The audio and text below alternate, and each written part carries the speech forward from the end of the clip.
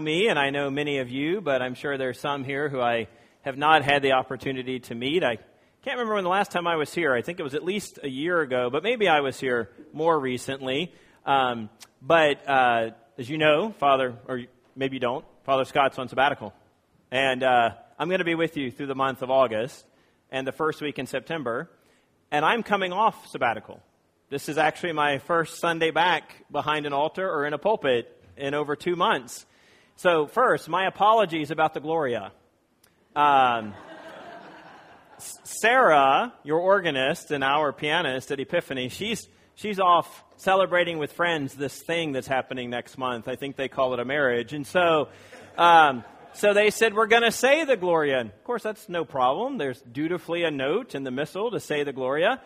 What I failed to do was, A, note the page number for you in these new books of common prayer, and B, that I read the Gloria from the music, not from the book of common prayer. Now I'm realizing there was a difference. So my apologies. Next week we'll sing it and get it right. And I'm also just going to blame the fact that I've been on sabbatical. So cobwebs. But yet here we are. And like I said, I'm going to be with you through the month of August and the first week of September, so that after today you can decide when you can come back to church again. So, but it is good to be with you. I'm happy to be here. For those who know, Christina is here with me today, so I'm sure she would love to say hi to everyone. Our boys are not here with us, but real quick, Brendan is 18 and graduated from high school, for those who remember our kids. And he works at a church on Sunday mornings, another church, the church we rent from. He's kind of their security person. So he's there, and Nathaniel is 14 and going into high school. And he was in bed when we left, to be quite honest, if I'm going to tell the truth about where he was at. So might be able to get him to come down one of these weeks as well and say hi to everyone, but Brendan probably not. Well, I want to share this morning as we look at these readings. I actually want to back up a little, and again, another mea culpa. I could have asked that these 4 verses be included as well, but our epistle reading this morning picked up at verse 5. And that's fine. The lectionary does things like this, but I really like the first 4 verses of Colossians 3 as well, and I want to use them to help us think. So you can either look those up in your Bible or just listen here as I read them. But again, we picked up in verse 5, so let me go ahead and read Colossians 3, verses 1 through 4. If, then, you have been raised with Christ, seek the things that are above, where Christ is, seated at the right hand of God. Set your minds on things that are above, not on things that are on earth. For you have died, and your life is hidden with Christ in God. When Christ, who is your life, appears, then you also will appear with him in glory. And then it picks up with today's reading. Put to death, therefore, right? And later, put on the new self. And so, what we see here with the Apostle Paul, he's doing a couple of things in this passage. The first thing in verses 1 through 4 that I just read is he's saying, we've been raised with Christ, but for a purpose. And the second thing he's doing is he's saying we need to put sin to death. But to the first, raised with Christ. So the context of this passage is the resurrection of Jesus. So the big context, not the immediate context in the letter of the Colossians, but the big context is the resurrection of Jesus Christ. Now, we are deep past Pentecost in the wonderful green season, but if we can hearken back to those days when we wore white a few months ago, celebrating the resurrection, that's the context of these passages. Paul is writing all this in light of the resurrection of Jesus, and that Jesus has been raised and he has ascended to the right hand of the Father. We confess that every week in the Nicene Creed and the Eucharist, and really you would confess it every day in the Apostles' Creed if you pray the daily office. And so that's the big context, that Jesus is raised. Therefore, that says something about us as his followers, as his people. That the resurrection of Jesus Christ has implications for us. And beginning in verse 1, Paul makes an assumption. He says, if, then you have been raised with Christ, but the context is clear that the if there is not so much like we're unsure, but if, then. Instead, Paul mostly is just saying, you've been raised with Christ. And because you've been raised with Christ, you are to seek the things that are above.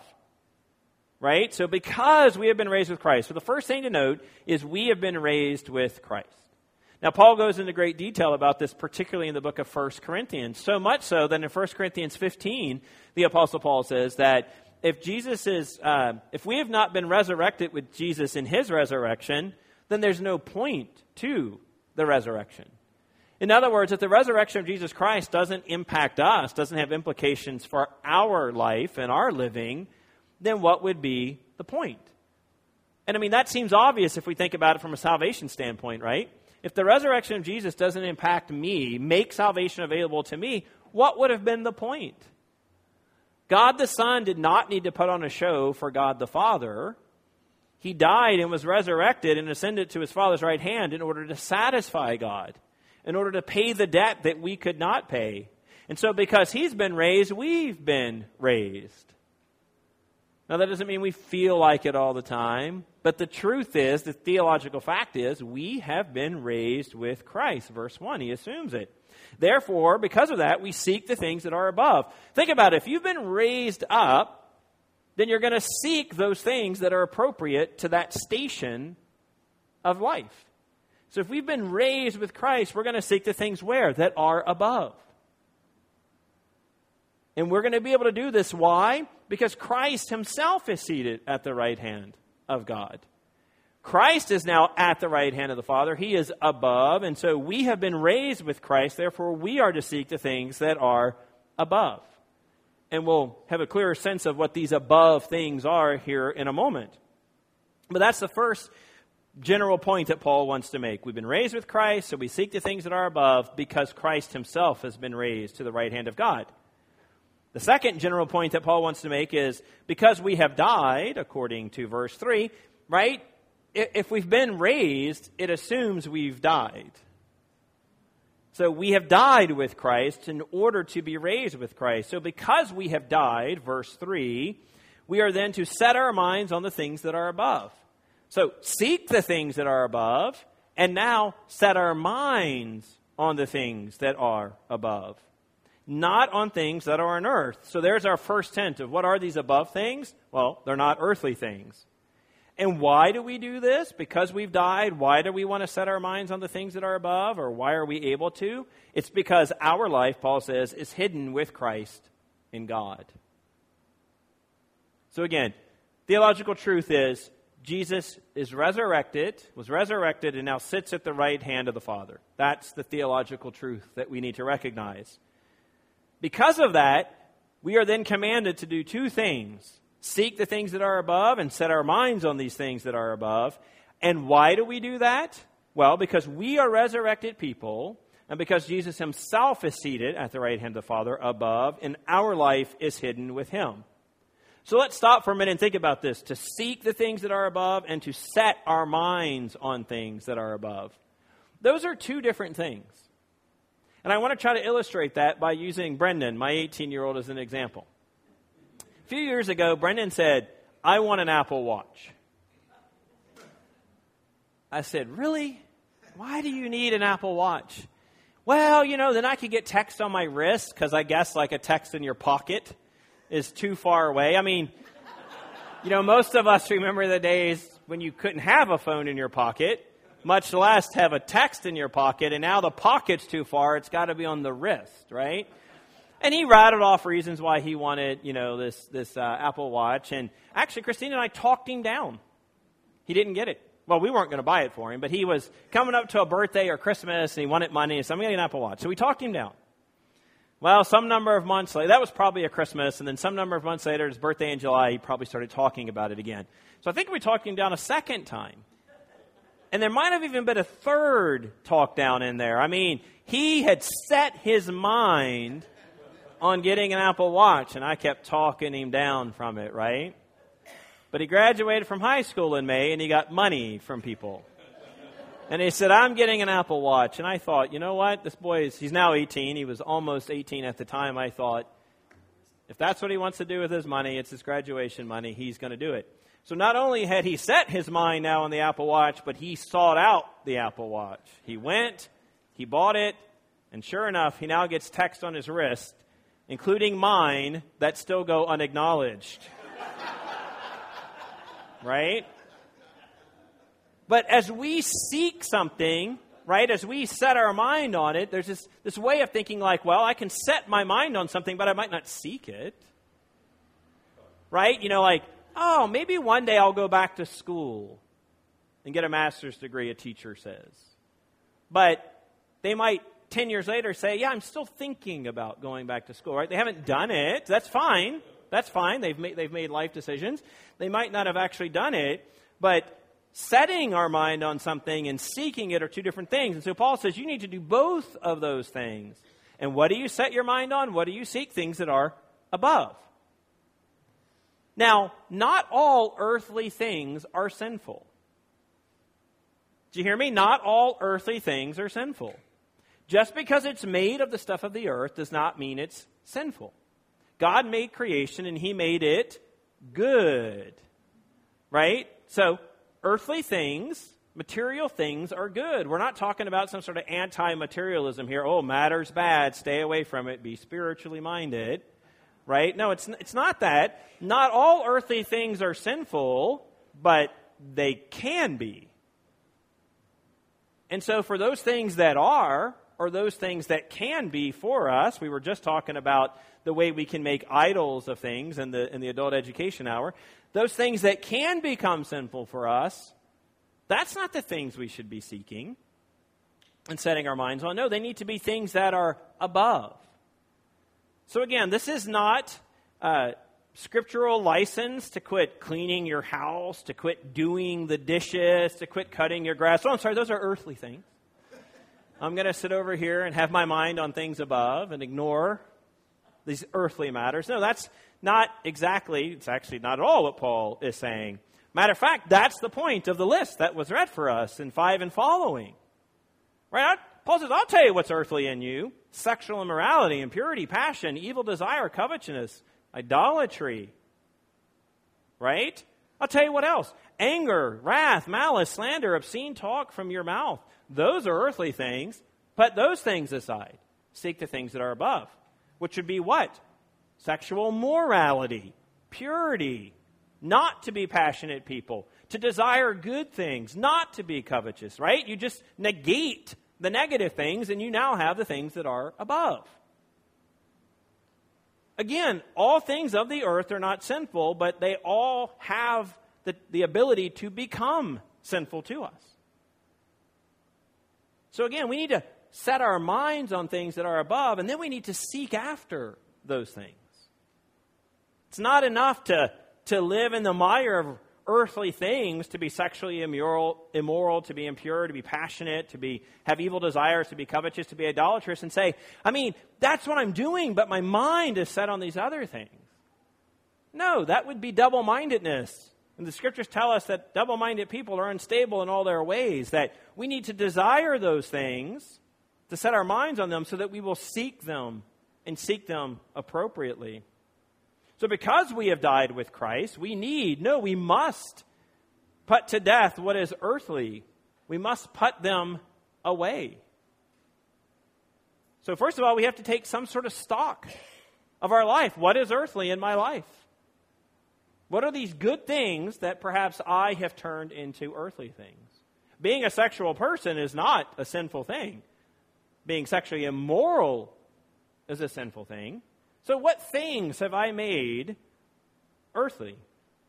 That's the first thing. I would need to think about that, and I need to do that hard work, and I need to figure that out. I need to take stock of my life, and I need to not be afraid to name those things, to identify those things. And because we've been raised with Christ, right, because we've died with Christ, we have to put away these things. But because we've been raised with Christ, we can put on this new self. And then we can actually practice things that are consistent with that new self. We can pursue the things that are above. This is not just an ideal. Right? These are not just ideals. These are attainable things.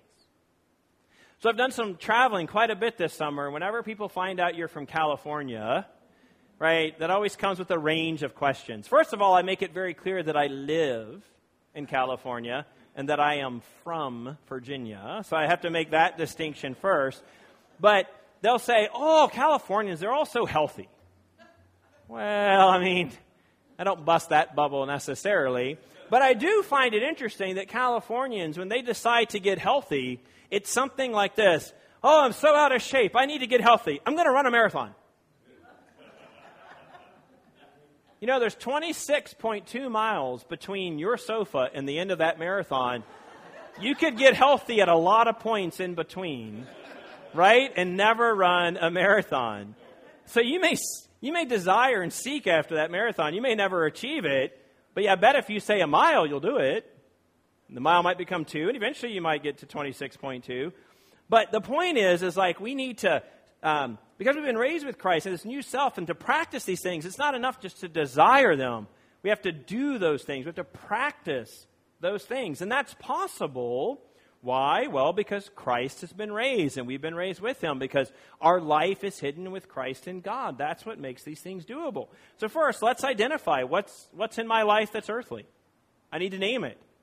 And then I need to quit seeking and practicing that, and I need to set my mind on things above, and then I need to seek those things.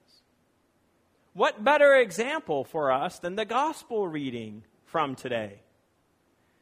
This nameless man probably still regrets that he asked Jesus this question. Right? That he asked Jesus to do this for him. Right? Someone in the crowd, poor guy, we don't know who he is. Someone in the crowd, teacher, tell my brother to divide the inheritance with me. Well, first of all, I mean, that's like 4-year-old talk. Mom, Dad, tell him to share that with me.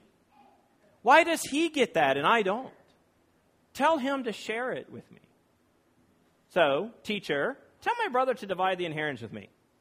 And Jesus says to him, man, I don't know how that should be read, right? It's a, man, I don't know. Who made me a judge or arbitrator over you? Jesus basically like, I'm not going to tell him anything. Why would I do that? Not my job. So Jesus says to him, hey, how about this?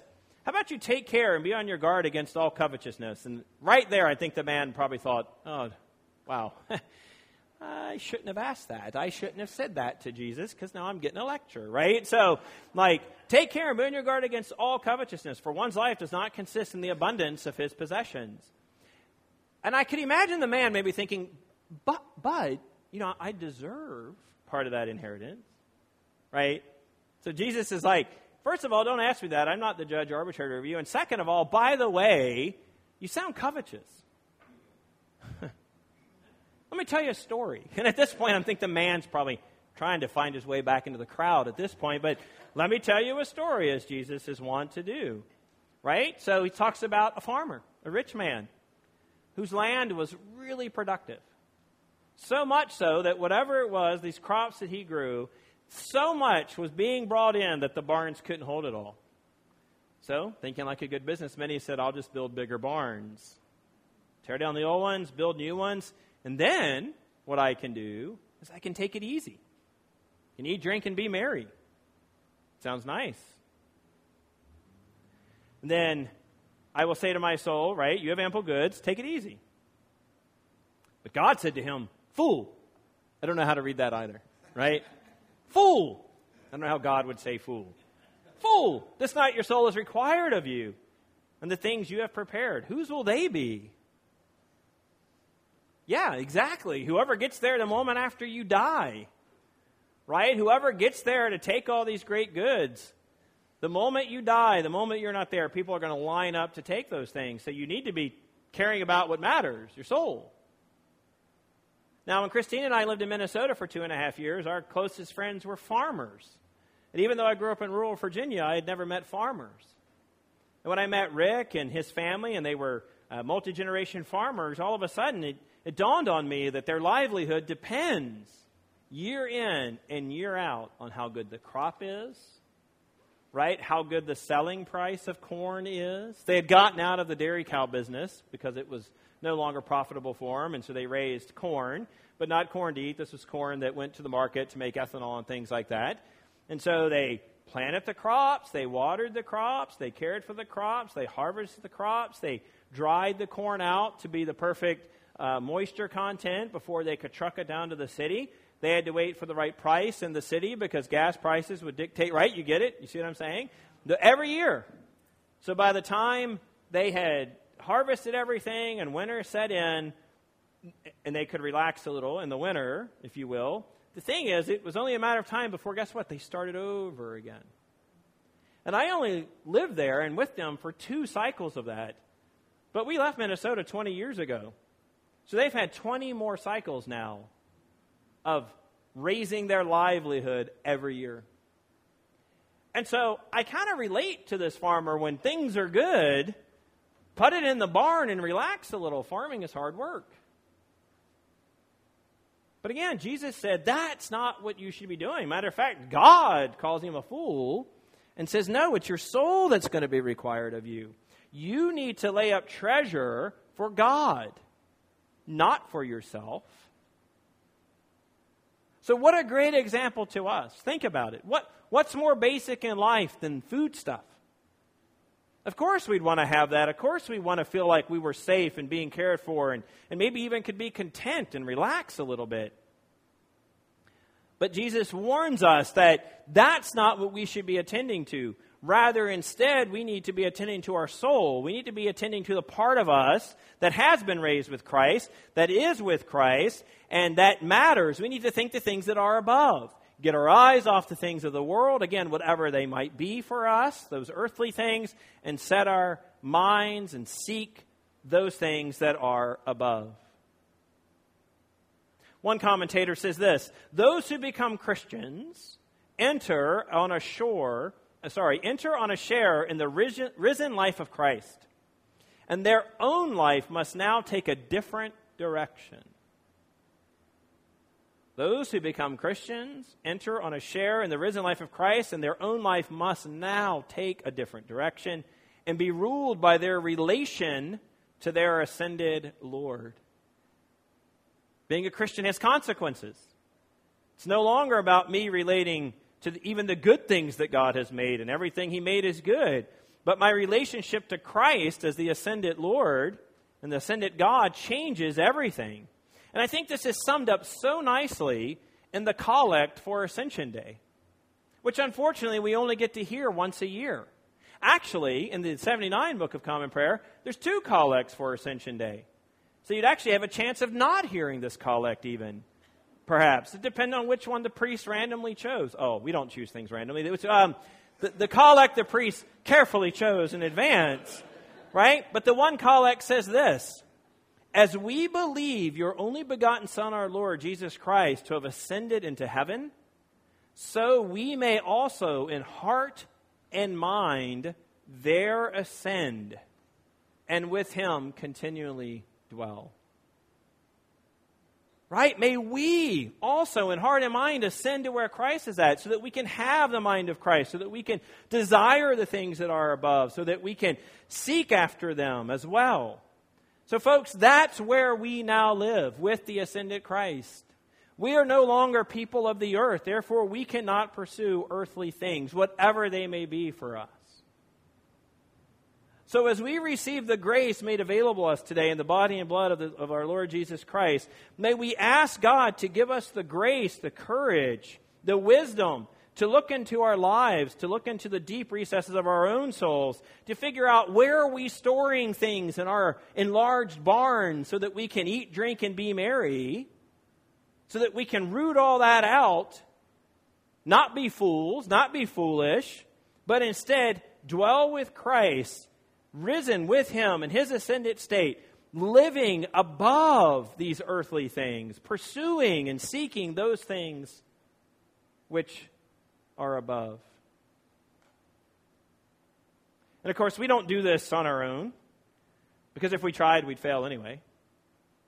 So may we ask God to give us the wisdom to help us live in heart and mind in our ascended state. May we seek and may we desire those things that are above. And may we do that through the empowerment that comes by God. And may we do it to His honor and glory. In the name of God, Father, Son, and Holy Spirit.